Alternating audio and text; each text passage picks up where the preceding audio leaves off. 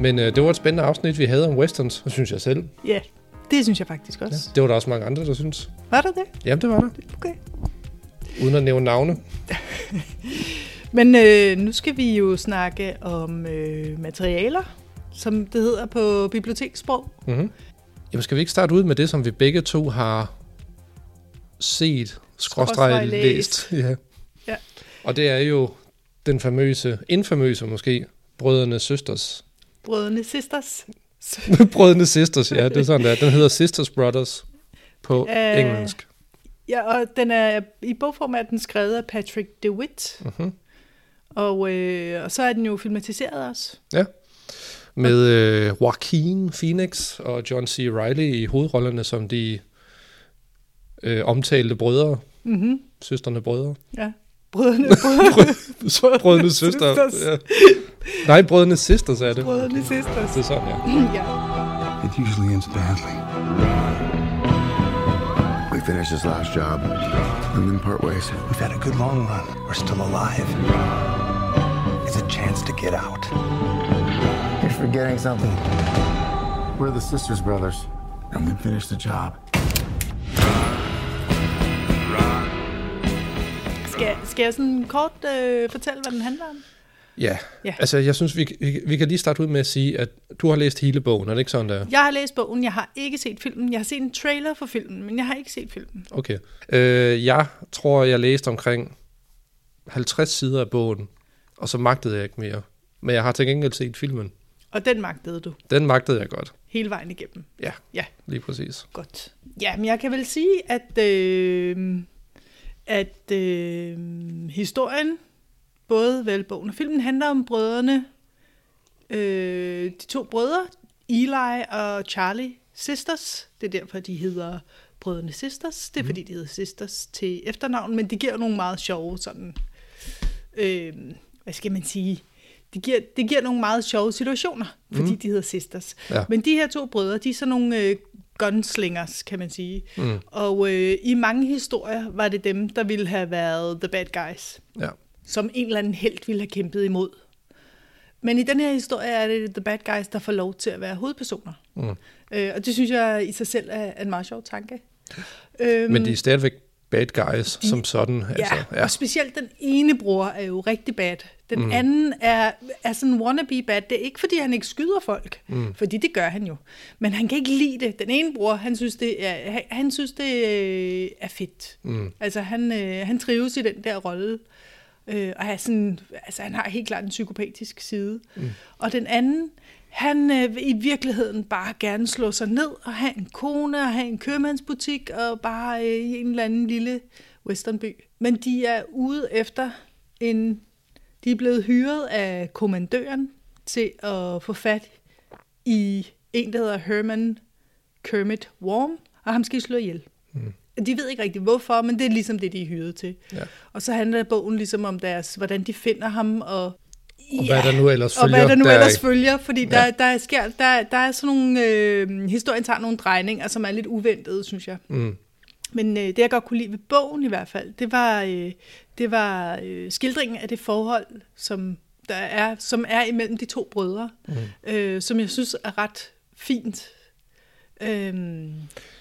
Altså man kan sige, altså nu kommer jeg jo selvfølgelig kun fra filmens side af jo, men jeg synes bestemt også, at det var det stærkeste element fra filmen af, fordi de er helt klart et produkt af deres tid, og så også det forhold, de har haft i deres opvækst.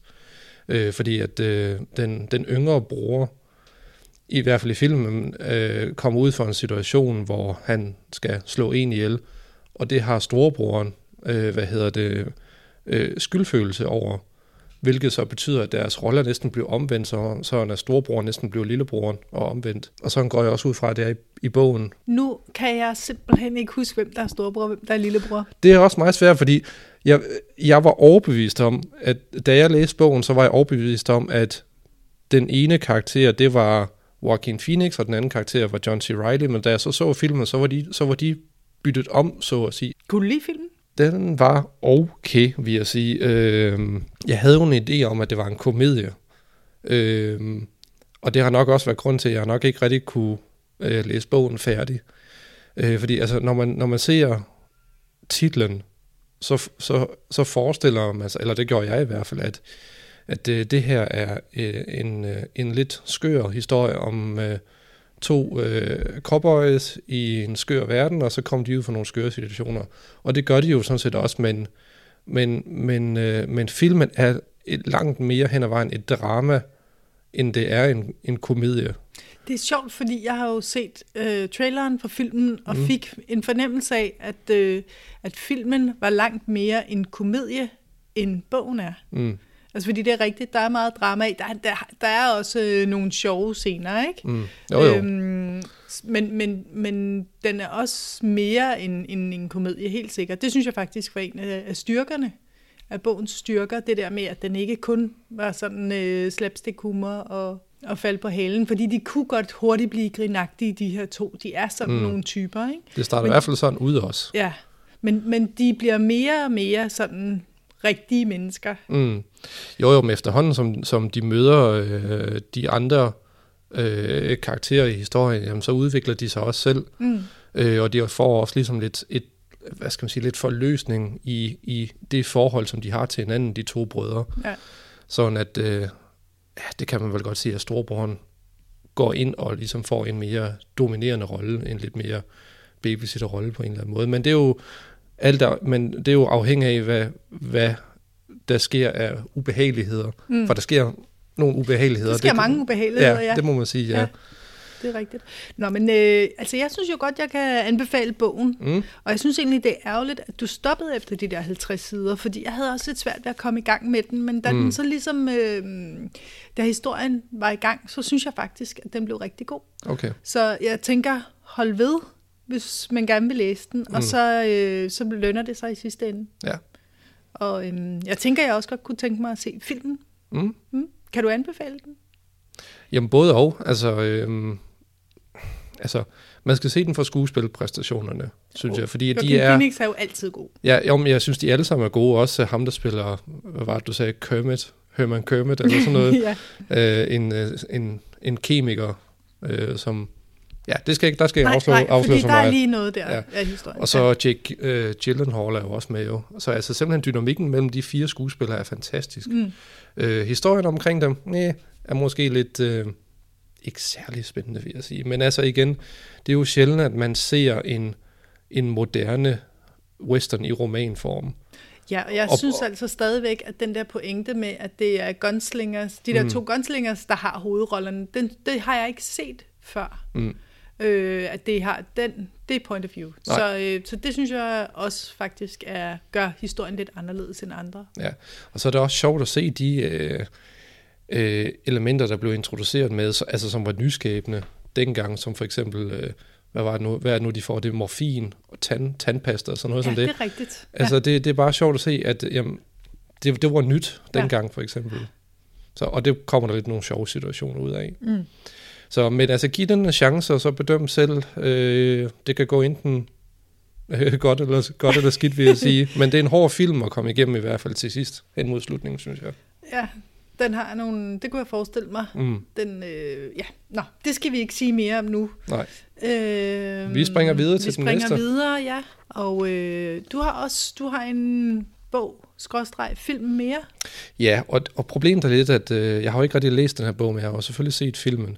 Men Dans med ulve, har du set eller hørt eller læst den? Det er jo en klassiker. Ja. Jeg har set den, men det er mange år siden, vil jeg sige. Ja. Jeg kan bare huske Kevin Costner. Jeg har lige nogle billeder her, som du lige kan se selvfølgelig. Ja, det var i hans unge dage. Ja. Den helt store Oscar-vinder. Ja. Fra, hvad har jeg skrevet her? Ja, fra 1990. Just hear that you've been decorated, and they sent you here to be posted. Actually, sir, I'm here at my own request. Why? I've always wanted to see the frontier. You want to see the frontier? Yes, sir. Before it's gone. There ain't nothing here, Lieutenant. Everybody's run off or got killed. What about Indians? Men det er også en, som virkelig har vokset på mig, vil jeg sige. Hvor mange gange har du set den? Det ved jeg ikke. Altså, jeg har jo nok set den der 4-timers version, sådan måske en 4-5 gange. Og jeg blev ikke træt af den endnu, det må jeg altså nok tilstå. Nej, så du skal se den igen? Ja, selvfølgelig. Ja. Hvad er det, den kan, som er så godt? Jamen først vil jeg lige sige, at hvad den egentlig handler om. Altså, mange ved måske godt, hvad historien går ud på, men lige for en sikkerheds skyld. Altså, det er jo ham her, Kevin Costner, der spiller en nordstatssoldat, som er blevet en anelse desillusioneret fra borgerkrigen. Men han gør så en heltemodig gerning, som så gør, at han kan få alle de opgaver, han har lyst til. Men han har lyst til en bestemt opgave, og det er at komme hen til den yderste udpost, som der findes på det her tidspunkt. Fordi, som han siger, han vil se den amerikanske, ødemark eller præge, inden den forsvinder. Så han får lov til at rejse hen til den her udpost, hvor han så er alene. Og det er så her, han møder nogle bekendtskaber, som han ikke rigtig har kendt til før. Blandt andet først så møder han en ulv, som er meget sådan mistænksom over for ham. Men det begynder så at danne et venskab, hvor de så for sjov sådan hopper og danser lidt sammen og sådan en aften. Og det er der så nogle indianere, der ser, hvor titlen Danse med ulve kommer fra, fordi det er så det navn, han får af de her indianere. Så han får kontakt med dem og danner et venskab og forlader egentlig sin post. Og får også et forhold med en hvid kvinde, som er sammen med den her stamme. Så altså det er jo det den kan, det er, at den kan præsentere os for en anden side af western-genren, som vi også snakkede om i det forrige afsnit her, hvor der blev mere fokuseret på indianernes historie og det naturmæssige i det. Og der er bare et eller andet over den måde, den er filmet på. Altså kameraføringen er helt spot on, og musikken er fantastisk. Og det passer bare sammen med det der åbne landskab. Og man blev virkelig transporteret tilbage til den her tid, hvor før det moderne verden virkelig slog fast i USA. Det kunne godt være, at man skulle give den en chance igen. Ja. Gense den. Så ja, det synes jeg bestemt. Og man kan selvfølgelig også læse den, vil jeg sige. Altså, jeg tror, filmen følger bogen ret tæt. Men det er bare sjovt det der med, at den danner sådan et tragisk billede af både USA's udvikling, men også indianernes udvikling, som som ikke mange bøger eller film på det tidspunkt egentlig turde vise måske. Hvad skal vi tage nu? Skal vi tage nogle tegneserier? Jeg har taget en stak med herover. Ja, gør det. Og det er jo ikke Lucky Luke. Nej. Det blev jeg meget overrasket over. Ja, jeg har ikke taget noget som helst Lucky Luke med. Jeg har taget 4 forskellige serier med. Oppe fra biblioteket. Har jeg været op og finde dem. Så det er nogen, vi har på biblioteket. Det er nogen, der er oversat, i hvert fald i Hvidovre. Og det er nogen, der er oversat til dansk. Og jeg tænker, jeg lige tager dem en af gangen her. Jeg kan starte ud. Det er nogle tunge, ja, det er nogle tunge sataner. Jeg starter ud med en serie, der hedder Duke. Den første hedder Mudder og Blod. Og Duke var jo John Waynes kælenavn. Det var lidt sjovt. Ja. Ja, det er jo interessant i øvrigt, Teddy. En bibemærkning synes jeg lige, at jeg bliver nødt til at nævne, at du har jo faktisk lige afsløret for mig, at du har en John Wayne podcast sammen med din far. Ja, det er faktisk rigtigt, ja. Det har du simpelthen holdt hemmeligt. Jeg ved ikke, hvor lang tid. Hvor I simpelthen gennemgår John Waynes filmografi fra ende til anden. Ja, det var mega sejt. Vi starter fra hans allerførste film af, og så kæmper vi os gennem hele sådan hans stumfilmskarriere, og så hele vejen hen til hans aller sidste film. Og hvor langt er I kommet? Jamen nu vi er kommet igennem stumfilmstiden, heldigvis, vil jeg sige. Og nu er vi er næsten lige ved at nå hans første hovedrolle fra 1930. Okay, så nu begynder det at blive lidt sjovere. Ja, lige præcis. Ja. Det var godt. Det har været hårdt her i starten, vil jeg sige, men jeg synes, der er kommet nogle interessante situationer ud af det. Ja, og den hedder hvad? Vi kalder den På jagt efter John Wayne. På jagt efter John Wayne. Så fik vi lige gjort lidt reklame. Ja. Skamløs selvreklame, eller hvad man end kalder det. Ananas i egen juice. Ja, lige præcis. Tak med det. Ja, selv tak. Men hvor kom vi fra? Det var Duke. Duke.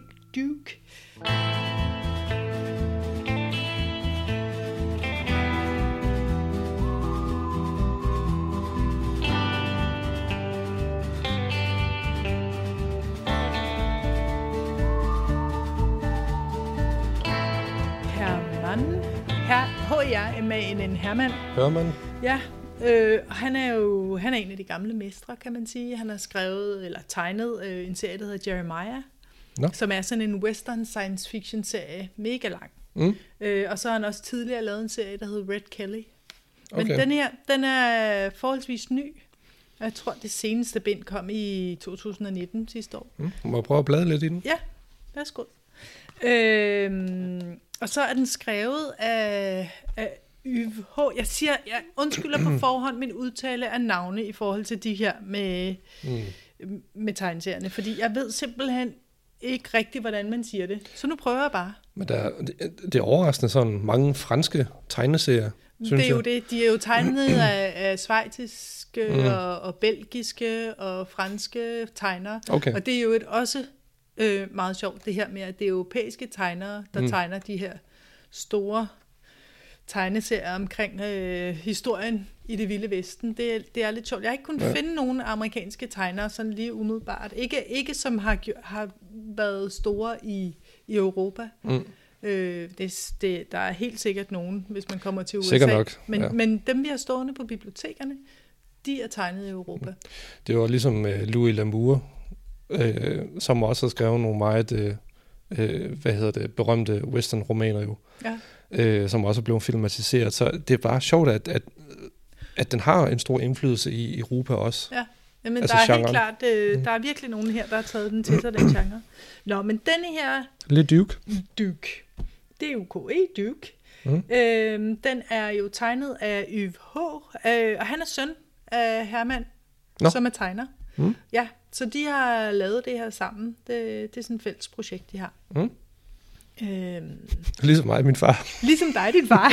Ja, lige præcis. Ja. Men jeg kan lige fortælle, hvad den handler om. Den handler om Duc. Af en eller anden årsag, så har alle de her serier, de har hovedpersonens navn som titelserie. Serietitel hedder det. Ja. Men Duc, han er vice-sheriff i en mineby. Der er en mineejer, der hedder Mr. Mullins. Og han er selvfølgelig den onde. Det er mineejere altid. De har nogle griske røvhuller. Og han har selvfølgelig hyret nogle vagter eller revolvermænd til at, ligesom at passe på byen og holde øje med, at der ikke er nogen, der stjæler hans guld. Nogle af de der arbejdere, han har, ikke? En paranoid rigmand. Ja. En paranoid rigmand, ja. Og det kunne i virkeligheden være brødrene Sisters, der var nogle af de her. Der er i hvert fald en af de her revolvermænd, som er et værre røvhul. Og i starten, så slår han en familie ihjel. Det er der i øvrigt rigtig mange historier, jeg har lagt mærke til af dem her, der starter med en lykkelig familiescene, og så ved man, det går galt. Ikke? Der er virkelig mange af de her western-historier, der starter på den måde. Ja, og så kommer hævnmotivet ind over. Ind over, ja. Så det er sådan en helt klassisk opbygning af western-historien, og det bruger denne her historie også. Men Duc, han er jo en good guy, så han synes ikke, at det er okay, at der er en familie der er blevet slagtet. Så han går... Not cool. Så han går op imod Mr. Mullins, og faktisk også sheriffen, fordi sheriffen, han er lidt i lommen på mineejeren. Men nu er det jo hverken værre eller bedre, end at Duc selvfølgelig også selv har nogle lig i lasten. Og hvad det handler om, det skal jeg ikke komme ind på her. Der er også den klassiske kæreste-prostituerede, som han jo tager hen og besøger, og som jo i virkeligheden elsker ham, og måske elsker han også hende, det vides ikke rigtigt, men han er sådan en poor lonesome cowboy, så den er svær også. I en hård verden er der så plads til kærlighed? I en hård verden, ja, lige præcis. Og kan han overhovedet få sig selv til at indgå i? Har han ret til at være lykkelig? Og sådan. Ja. Så det er sådan en fuldstændig klassisk historie om The Lonesome Cowboy. Jeg har taget den med, fordi han er en af de store mestre. Store gamle mestre. Og fordi det er den, vi har indkøbt senest af de her cowboy-serier. Men jeg må altså indrømme, at jeg synes sgu ikke helt, at historien holder vand. Altså jeg sad i går og ville forberede mig i forhold til de her forskellige tegneserier, jeg havde, og så prøvede jeg at have læst den her for et stykke tid siden, ikke specielt lang tid siden, og prøvede at komme i tanke om, hvad den handlede om. Og jeg havde simpelthen så svært ved at genkalde mig historien. Okay. Så jeg synes, historien halter. Det er min personlige opfattelse. Det kan jo måske også være det, fordi at historien måske minder om nogle andre westerns. Jamen det er det, jeg synes, den er meget på den måde, ja, klassisk, og bliver måske derfor lidt kedelig, fordi den er svær at skille ad, ikke? Ja. Og så er der altså det med hans tegninger. At manden kan jo tegne. Han er jo afsindig dygtig. Men jeg bliver så træt af hans måde at tegne ansigter på. Okay. Man kan ikke se forskel på børn og voksne, synes jeg. Og jeg synes også, at kvinderne får sådan nogle underligt grove træk. Jeg synes, det er ligesom om, at han tegner alt med ret stor præcision, og så når det gælder ansigter, så bliver han doven. Det er i hvert fald, eller også så er det bare hans stil. Men jeg synes i hvert fald, det er sådan noget af det, hvor jeg bliver sådan lidt, altså, come on. Ja. Det er... Men alligevel havde du den med til at snakke om. Jamen, det er jo fordi, at som sagt, at han er en af de store mestre. Så jeg tænker, at hvis man nu er til hans tegneserie, så bliver man jo nødt til at tjekke den ud. Og hvad har du ellers i bunken? Jamen, så har jeg til gengæld den her serie, der hedder Bouncer. Og den er tegnet af en af mine yndlingstegnere, der hedder Buck, B-O-U-C-Q. Måske hedder han Busk, jeg ved det ikke. Og så er den skrevet af Jodorowsky. Og ham kender vi da. Ham kender vi jo, ikke? Fordi at han er jo simpelthen forfatter på rigtig mange tegneserier.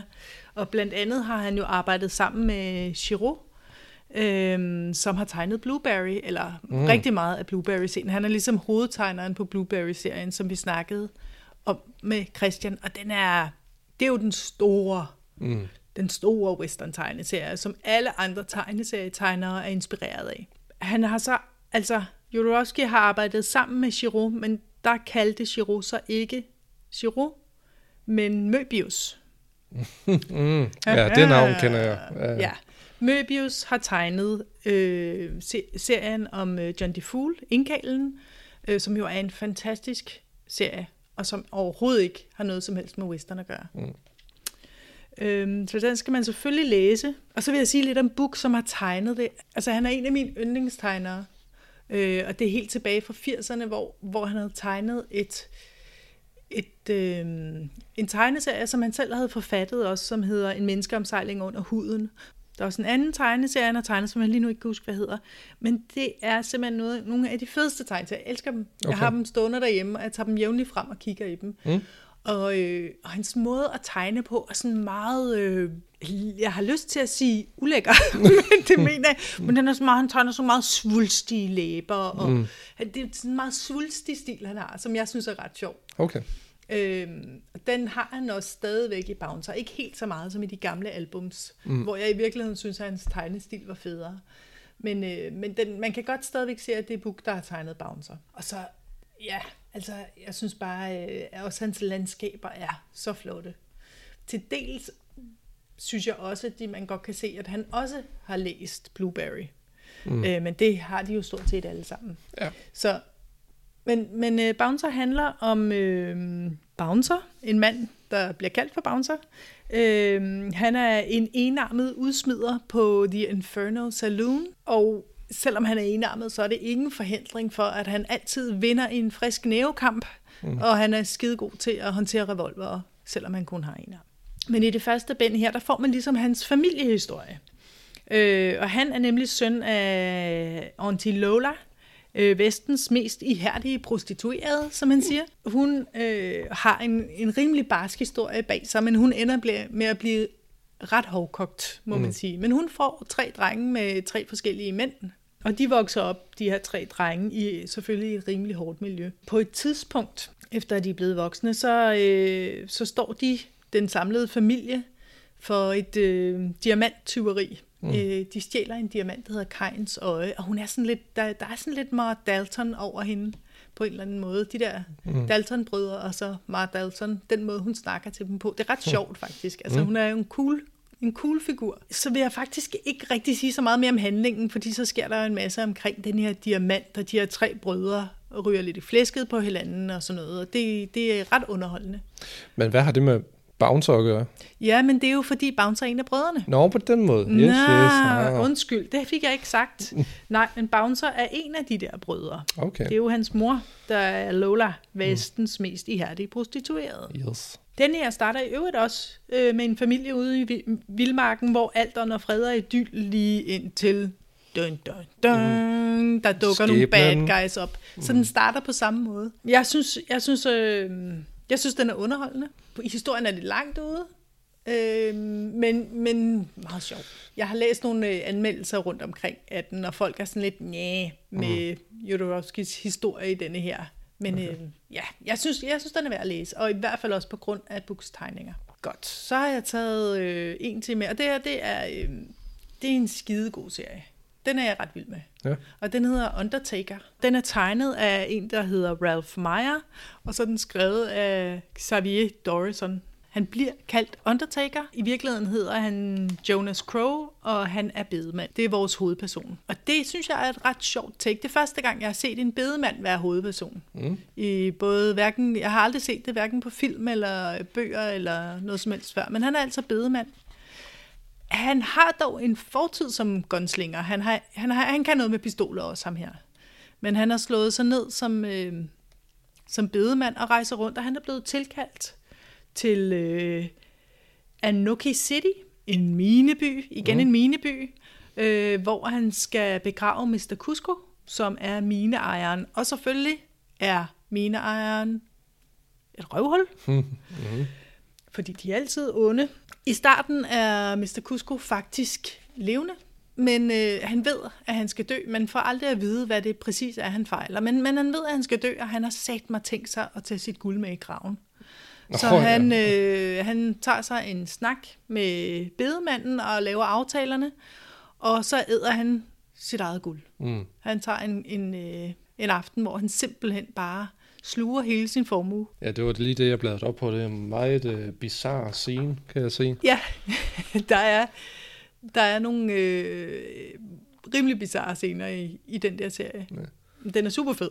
Han har så efterladt et brev til sin husholderske Rose, om at hun skal sørge for, at hans lig kommer til guldminen. Den første guldmine, han fandt, hvor han skal begraves. Han vil begraves allerinderst i den her guldmine. Og der vil han hen på 3 dage, hvis livet, altså ham selv, ikke er der om 3 dage, så vil der blive begået et mord, der er blevet taget et gidsel, han har lavet en aftale med nogen, og så vil der blive slået nogen ihjel, og så har Rose det mord på samvittigheden. Det lyder som en langt ude ting, men det giver mening, når man læser denne her historie. Selvfølgelig er der nogen i byen, der har luret, at han har ædt sit guld. Of course, og de vil selvfølgelig have fingre i det. Så det der med at komme ud af byen, det er jo ikke bare sådan lige til. Så Rose og den kinesiske tjenestepige Lin og Jonas Crow, bedemanden, de må kæmpe sig ud af byen og afsted mod denne her mine. Og det går ikke stille af sig, og det er ret sjovt. Det er virkelig underholdende, og der er enormt meget action i. Den er virkelig action-packed, synes jeg godt, man kan sige. Det er også det gode ved at være placeret i en mineby, fordi at, man kan jo ikke bare lige komme væk fra sådan et sted jo. Ja. Når man er omringet af ørken og indianer og lovløse rundt omkring. Og klipper, og jeg skal give dig skære. Ja, det er ikke nemt for dem at komme væk, men... Klipper? Ja. Klipper? Klipper. Hvad? Bjerg Nå, klipper på den måde. Det er frisører. Højst besynderligt. Nej, det er en filmklipper. Regissør. Nå, nej. Jesus. Nej. Der er i alt 5 bind i denne her serie indtil videre. Der skulle være flere undervejs. En historie tager 2 bind.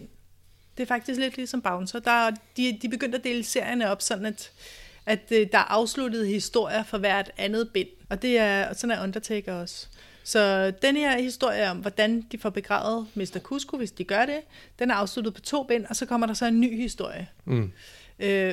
Jeg er vild med historierne, og også hovedpersonerne, synes jeg, både de mandlige og de kvindelige figurer, synes jeg er rigtig interessante, og jeg synes, det er enormt rart, altså til forskel fra Duke, hvor hende der kvinden hans elskede sidder der, og ligesom ikke rigtig har nogen som helst indflydelse på sin egen skæbne, så er der virkelig her nogle kvinder, der tager sagen i egen hånd.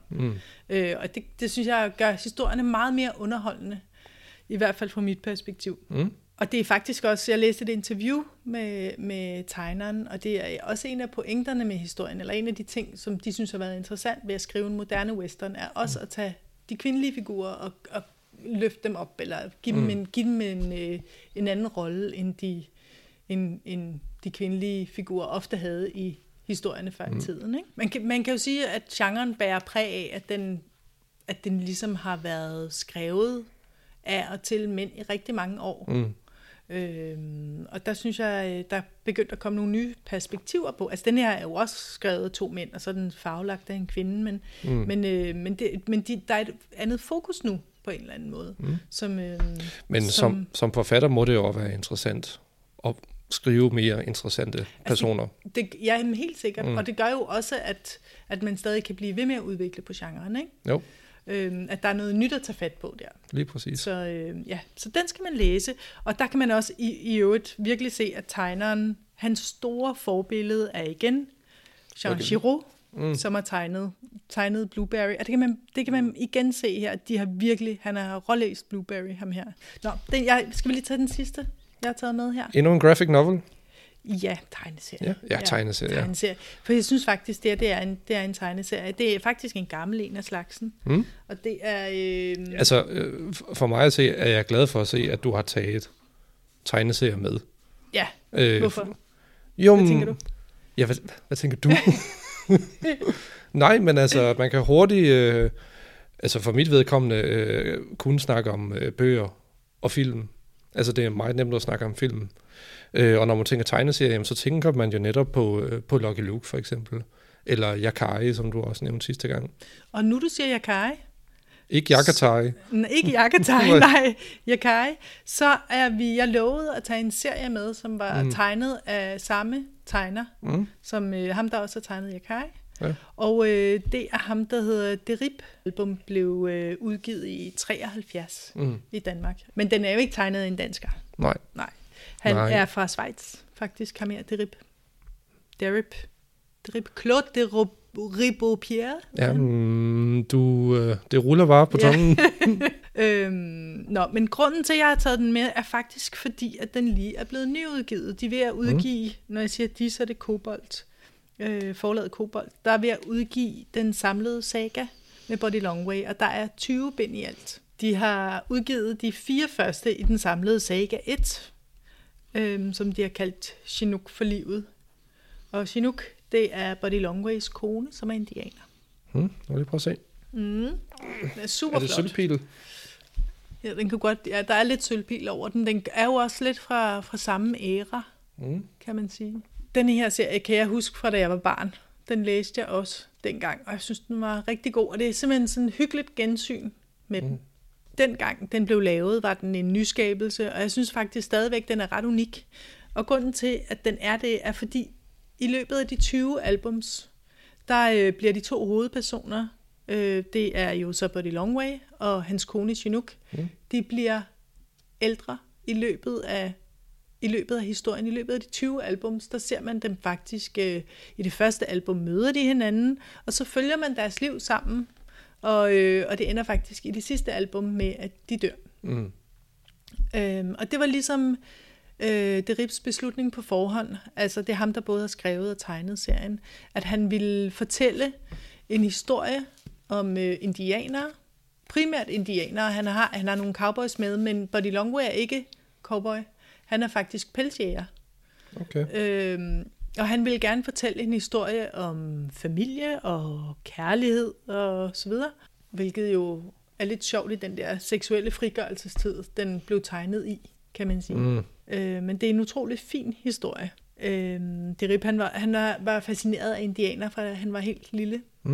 Så det er rigtig meget en historie set fra et indiansk perspektiv. Så en anden ting, der jeg også synes er sjov ved den, det er måden, man kan se hans tegnestil ændre sig undervejs. Altså i starten, der kan man se, at han har tegnet Yakai, før han tegner med sådan nogle meget sådan nogle comic book tegneserieøjne, som Yakari også tegnet med, men efterhånden bliver det sådan mere og mere naturalistisk, så hans tegnestil ændrer sig også undervejs. Og det synes jeg er meget fint. Så, men det var min sidste tegneserieanbefaling, som jeg synes, man skal læse. Hvad for en vil du anbefale, hvis man kun skulle kaste ud i en af dem? Ej, det må du ikke gøre til det. jeg kan vælge 2. No. Man skal vælge, hvis man gerne vil have noget nyt og frisk og sjovt, så skal man vælge Undertaker. Den blodige Undertaker? Ja. Det er sjovt. Ja, det er skideskægt. Jamen, jeg er ret vild med dem, og så er det er formidabelt godt tegnet. Virkelig, det er det. Ja, det er virkelig godt tegnet. Ud af de 4, så er det nok den flotteste tegning. Ja, det synes jeg faktisk også. Og så er der Body Longway, som jeg synes har nogle helt andre kvaliteter end de andre. Og jeg kan godt lide det der blik på det vilde vesten, som han har, som er helt anderledes end de andre. Så de 2 synes jeg, man skal gå i gang med. Jeg vil lige hurtigt nævne, at jeg har skrevet nogle noter ned til Sergio Leones Spaghetti Westerns. Og det er jo Once Upon a Time in the West, Dollars-trilogien, og så Doc, You Sucker, som jeg synes er fantastiske film. Jeg vil ikke gå så meget ind i dem nu, fordi at de er velkendte nok i forvejen, men jeg synes bare, at de lige skal nævne, fordi at det er altså virkelig mesterværker i mine øjne. Ja, det er de helt klart. De er fantastiske. Ja, de er fede. Seksløberen, som blev tavs, John Waynes sidste film. Nu har du jo den der podcast, ikke? Med god gamle John Wayne. Jamen, det er også bare sådan lidt... det er jo westerns, vi snakker om, så jeg synes bare på en eller anden måde, John Wayne, han skulle med på en eller anden måde. Ja, man kan ikke rigtig komme udenom ham. Men som sagt, det er jo ligesom hans sidste film fra 1976, og jeg må nok også sige, det er nok også en af hans bedste. The role is being played by an actor who is himself a living legend. John Wayne. I won't be wronged, I won't be insulted, I won't be laid a hand on. I don't do these things to other people. I require the same from them. You hold it right there. Just throw me your wallet. Yes, sir. A little something extra. Det er lang tid siden, jeg har set den, men jeg kan bare huske, at hans skuespilpræstation virkelig topper på det her tidspunkt. Altså, han blev bedre, jo ældre han blev jo, synes jeg. Det er godt. Ja. Og så har vi ellers Lorraine Bacall og James Stewart, som også er med, altså også nogle klassiske skuespillere. Og det handler jo om en revolvermands sidste dage, fordi han er ved at dø af kræft, og på grund af det miljø, han kommer fra, så har han jo ikke lyst til at bare ligge sig ned og dø. Han skal gå ud i en skudduel jo. Så han prøver at finde en skudduel, eller hvad? Ja, det kan man godt sige, men uden at det bliver for åbenlyst. Fordi det skal jo ikke være hans skyld jo, så at sige. Og det synes jeg, det er en sjov måde at bygge John Waynes sidste film op på. Fordi hvis du forestiller dig, i dag, der kører der jo det her Marvels, filmiske univers med Avengers og Iron Man og alle dem der. Og det startede jo i 2008, og lige nu befinder vi os i 2020, så der var mange mennesker, der er vokset op med de her film. Og på samme måde, jamen, så var der også mange, der er vokset op med John Waynes film dengang. Altså simpelthen fra barnsben og så til voksenlivet. Så det der med at se John Waynes sidste film, og så med alle de film, man har i baghovedet, som man jo nok har set dengang, så er der bare et eller andet, som giver mening med den her film, om at det er han er døende af kræft, og det var han så også i virkeligheden, og det handler om den her revolvermand, som bare gerne vil være til nytte en sidste gang. Og det stemmer bare overens med hele hans image og hele den karriere, han har haft, hele hans liv. Og derfor synes jeg bare, at den blev løftet op på et helt andet niveau, end så mange andre westerns fra den periode. Og måske er hans andre film også i virkeligheden. Ja, lige præcis. Ja. Ja. Så den kan helt klart anbefales.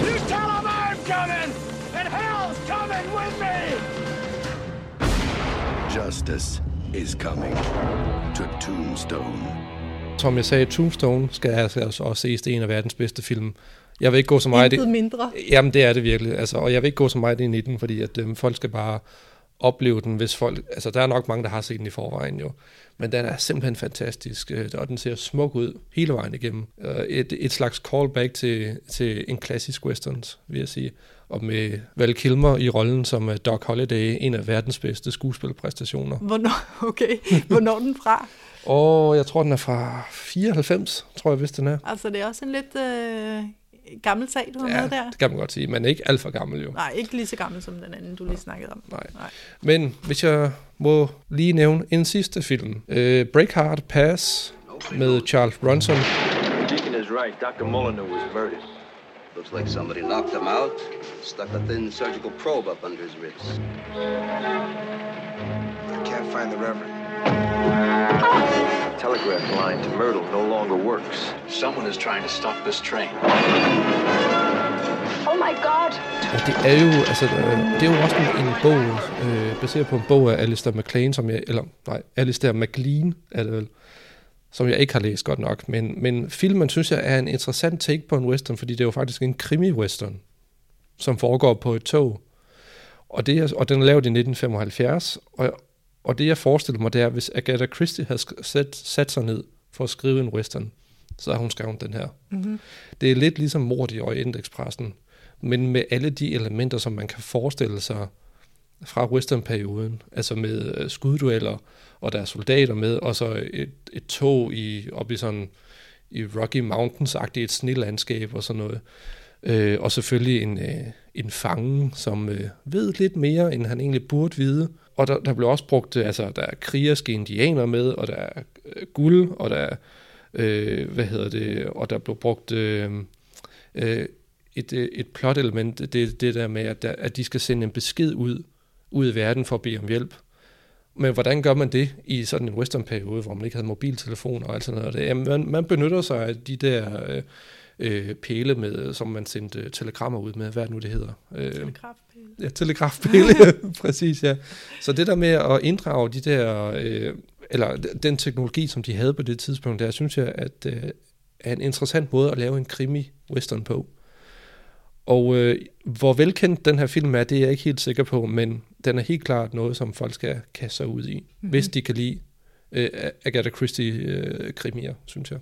Okay, det er lidt sjovt take på det, ja. Det synes jeg bestemt. Ja. Og så igen med Charles Bronson, hallo. Hvem kan ikke lide? Nej, præcis. Godt, klar. Den sidste materiale. Yes, det er faktisk en forholdsvis ny film. Nå. Ja. Til forskel for dine lidt gamle film. Så har jeg fundet en fra 2017, som hedder Hostiles, og den ligger på Netflix. Med Christian Bale. Med Christian Bale. Og den mand er jo bare, han er ligesom god rødvin, ikke? Han bliver bare bedre med årene. Jo, ja. Det gør han sgu. Og det er utroligt, hvor mange følelser han kan ligesom få ud mellem sine sammenbitte tænder i denne her film, synes jeg. Fordi han er rimelig sammenbidt, kan man vist godt sige. I starten er han i hvert fald. I starten er han, ja. Men det er jo virkelig, det er jo virkelig også en antihelt, kan man sige. Altså sådan som han starter ud i hvert fald. Og der kan man virkelig snakke om en udvikling af hans karakter. Ja. Just fine. I've killed savages, because that's my job. You have no idea what war does to a man. I hate him. I got a war bag of reasons to hate him. This will be done, and it will be done by you. Parade's over. Put him in chains. Ja, og vi kan jo fortælle igen, starter filmen med, at det er idyll på prærien hos en familie, lige indtil det ikke er det længere. Det er en familie, der bliver udryddet. Det er jo den der klassiske startscene, som vi også har snakket om, og det er en flok Comanche-indianere, der simpelthen slagter den her familie. Og den eneste, der overlever, det er moren i familien, som hun bliver spillet af Rosamund Pike, og jeg synes også, hun spiller fantastisk. Jeg synes virkelig, hun spiller godt. Hun er også en god skuespiller. Hun er skidegod. Så er der Christian Bale, som spiller kaptajn Joseph Blocker, og han har brugt sit liv på at kæmpe mod indianerne. Han har simpelthen slagtet indianere i stor stil. Det var jo ligesom hans job. Ja. Men han mener jo ikke, han har gjort noget forkert, tværtimod. Ja, lige præcis, fordi indianerne havde også slagtet hans venner. Yes. Og på mest bestialske vis, mange gange også. Så på en eller anden måde, så tænker han, det er en del af mit job. Men han er ved at være ved vejs ende, kan man mærke. Han er, det er også der, hvor de har efterhånden fået nedkæmpet indianerne så meget, at de ikke gør så meget modstand længere. Der er dog enkelte fraktioner, som Comanche'erne for eksempel. Men ellers så har de fået sat indianerne godt og grundigt på plads. Og han er sådan, man fornemmer lidt, at han er klar til at trække sig tilbage. Ja. Men han får til opgave at føre en Apache-familie, eller en Apache-høvding tilbage, der hvor han kommer fra. Han er Apache-høvdingen, der er ved at dø af kræft. Det er også som om, at der er ved at ske en holdningsændring i samfundet i forhold til indianerne. Man begynder at se, okay, måske har vi været lidt urimelige. De boede her først. Vi kom og tog deres land, så slagtede vi de fleste af dem. Og altså, der begynder at være sådan en generel holdningsændring i samfundet. Så derfor bliver denne her kaptajn sat til at føre indianerhøvdingen tilbage til hans oprindelige område, der hvor han kom fra. Og der skal han så dø sammen med hans familie skal ikke dø, men han bliver ført tilbage sammen med sin familie til der, hvor de kommer fra. Det er i hvert fald det, der er opgaven. Ja. Undervejs, der støder de på hende her, moren, hvis familie er blevet slagtet, og hun kommer så med på den her ekspedition. Ja, så sker der jo en masse ting. Altså, blandt andet bliver de angrebet af den her Comanche-gruppe, som også slagtede hendes familie. Bliver de angrebet igen, og det er jo så både Apache'erne og de hvide mennesker, der bliver angrebet. Der skelner Comanche'erne ikke. Så de er alle sammen i fare. Og der er også nogle pelsjæger, som også er nogle rigtige røvhuller. Så det bliver sådan meget, meget usikkert, hvem er ven og hvem er fjende. Altså er det nødvendigvis indianeren mod den hvide mand? Sådan er det. Altså, der er mange af de her spørgsmål, som er blevet taget op i nogle af de gamle film, hvor det måske bliver nuanceret lidt i den her film, og det synes jeg gør den ret interessant. Den handler meget om det der, hvem er god og hvem er ond, hvem er ven og hvem er fjende, og hvad får folk til at handle, som de gør. Selv de der mest bestialske handlinger kan folk jo forklare for sig selv, eller forsvare for sig selv på en eller anden måde. Ikke? Jo. Jeg læste en anmeldelse af den, hvor anmelderen skrev, at den fik 4 ud af 5 stjerner, og den ville have fået 5 ud af 5 stjerner, hvis det ikke lige havde været for slutningen, fordi den synes han simpelthen blev for blødsøden og for følelsesagtig. Okay. Og det er faktisk lige præcis slutningen, som jeg også rigtig godt kan lide. Fordi den synes jeg kan noget andet end de almindelige slutninger på rigtig mange af de westernfilm, der findes. Ja, jeg vil sige, jeg synes heller ikke, at som sådan, at det er slutningen, der er et problem. Altså problemet er nok bare, at for at nå hen til slutningen, så er der ufattelig lang vej historiemæssigt. Den er lige, altså den er langt, altså 2,5 timer, hvis jeg husker ret. Det er en lang film. Ja, så den er lige en halv time for lang, synes jeg. Synes du det? Ja, så når man når hen til slutningen, så er man sådan lidt, okay, nu nærmer vi os afslutningen, på trods af, at det er interessant, men de kunne godt lide at skåre lidt mere ind til benet, så at sige, synes jeg. Ja, jeg kunne faktisk godt lide, at den var så lang. Men det er jo lidt smag og behag. Jeg synes lige præcis, at den passer i forhold til længdemæssigt, i forhold til den giver tid til de der refleksioner og overvejelser også. Altså den dvæler ved nogle scener, og den får lov til at være langsom indimellem, og så har den nogle peaks også, hvor den bliver sådan mere actionagtig, ikke? Jo. Men men jeg vil så også give det ret i, altså der er ikke noget tidspunkt, hvor jeg tænker, at det virker utroværdigt, at de her folk udvikler sig på en eller anden måde, på trods af de grusomheder, de er blevet udsat for. Man nikker genkendende til, eller man anerkender, at de har rykket sig.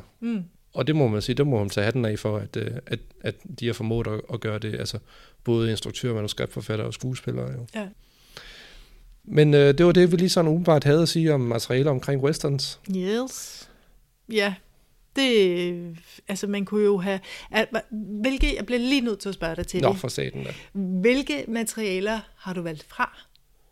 Bare lige hurtigt titler. Som jeg har valgt fra? Ja. Skal jeg lige se. Er der noget, hvor du tænker, det vil jeg gerne have snakket om?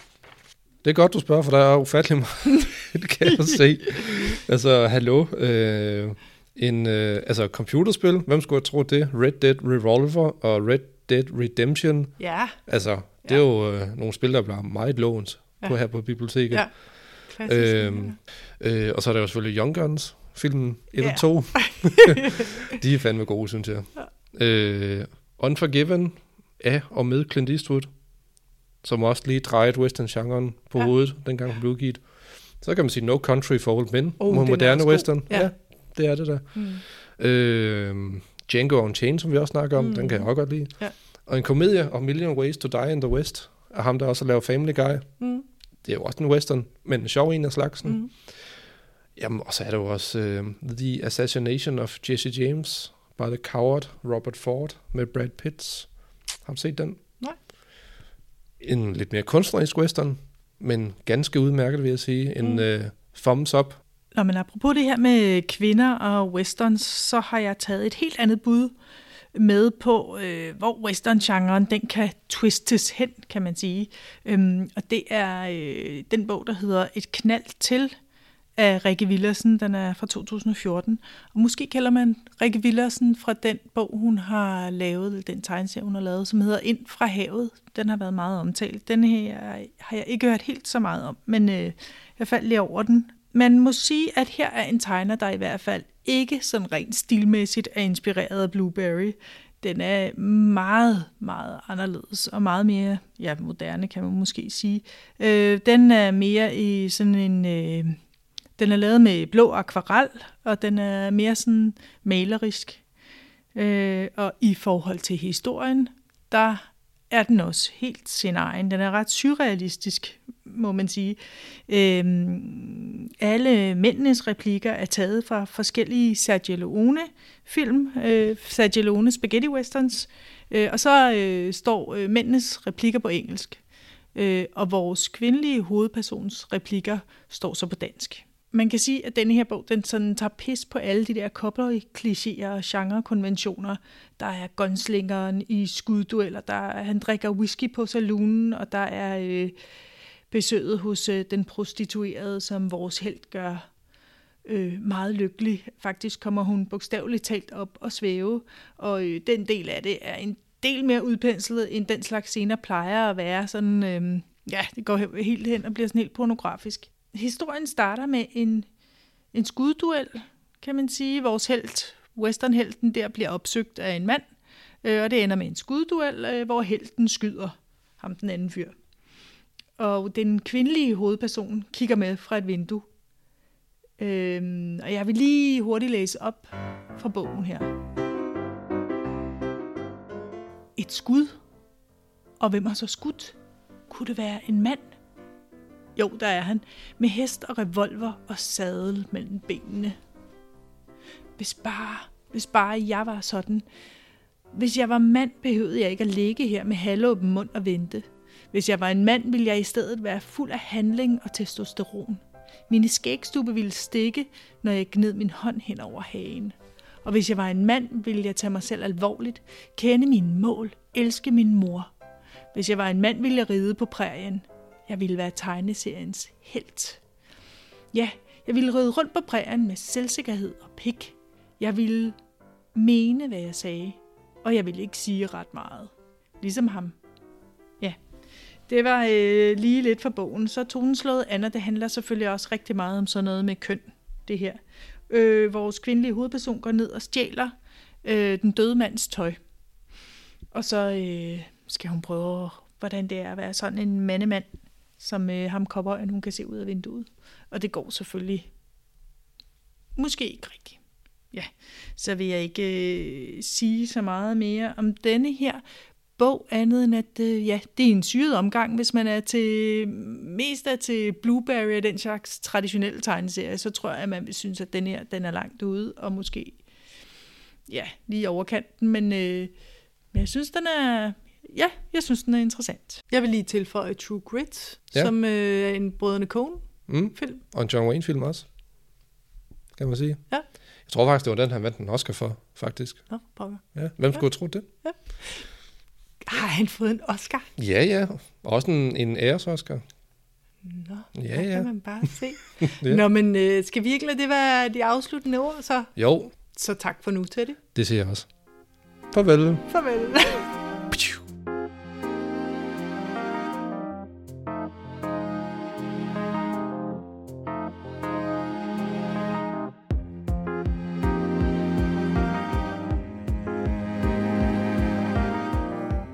Hvis du er blevet lidt lun på nogle af de titler, vi har snakket om, så kan du gå ind på videoverbib.dk og søge på podcast. Så lægger vi en liste, så man kan finde nogle af de bøger, vi har snakket om. Eller alle de bøger, vi har snakket om. Og film. Og spil.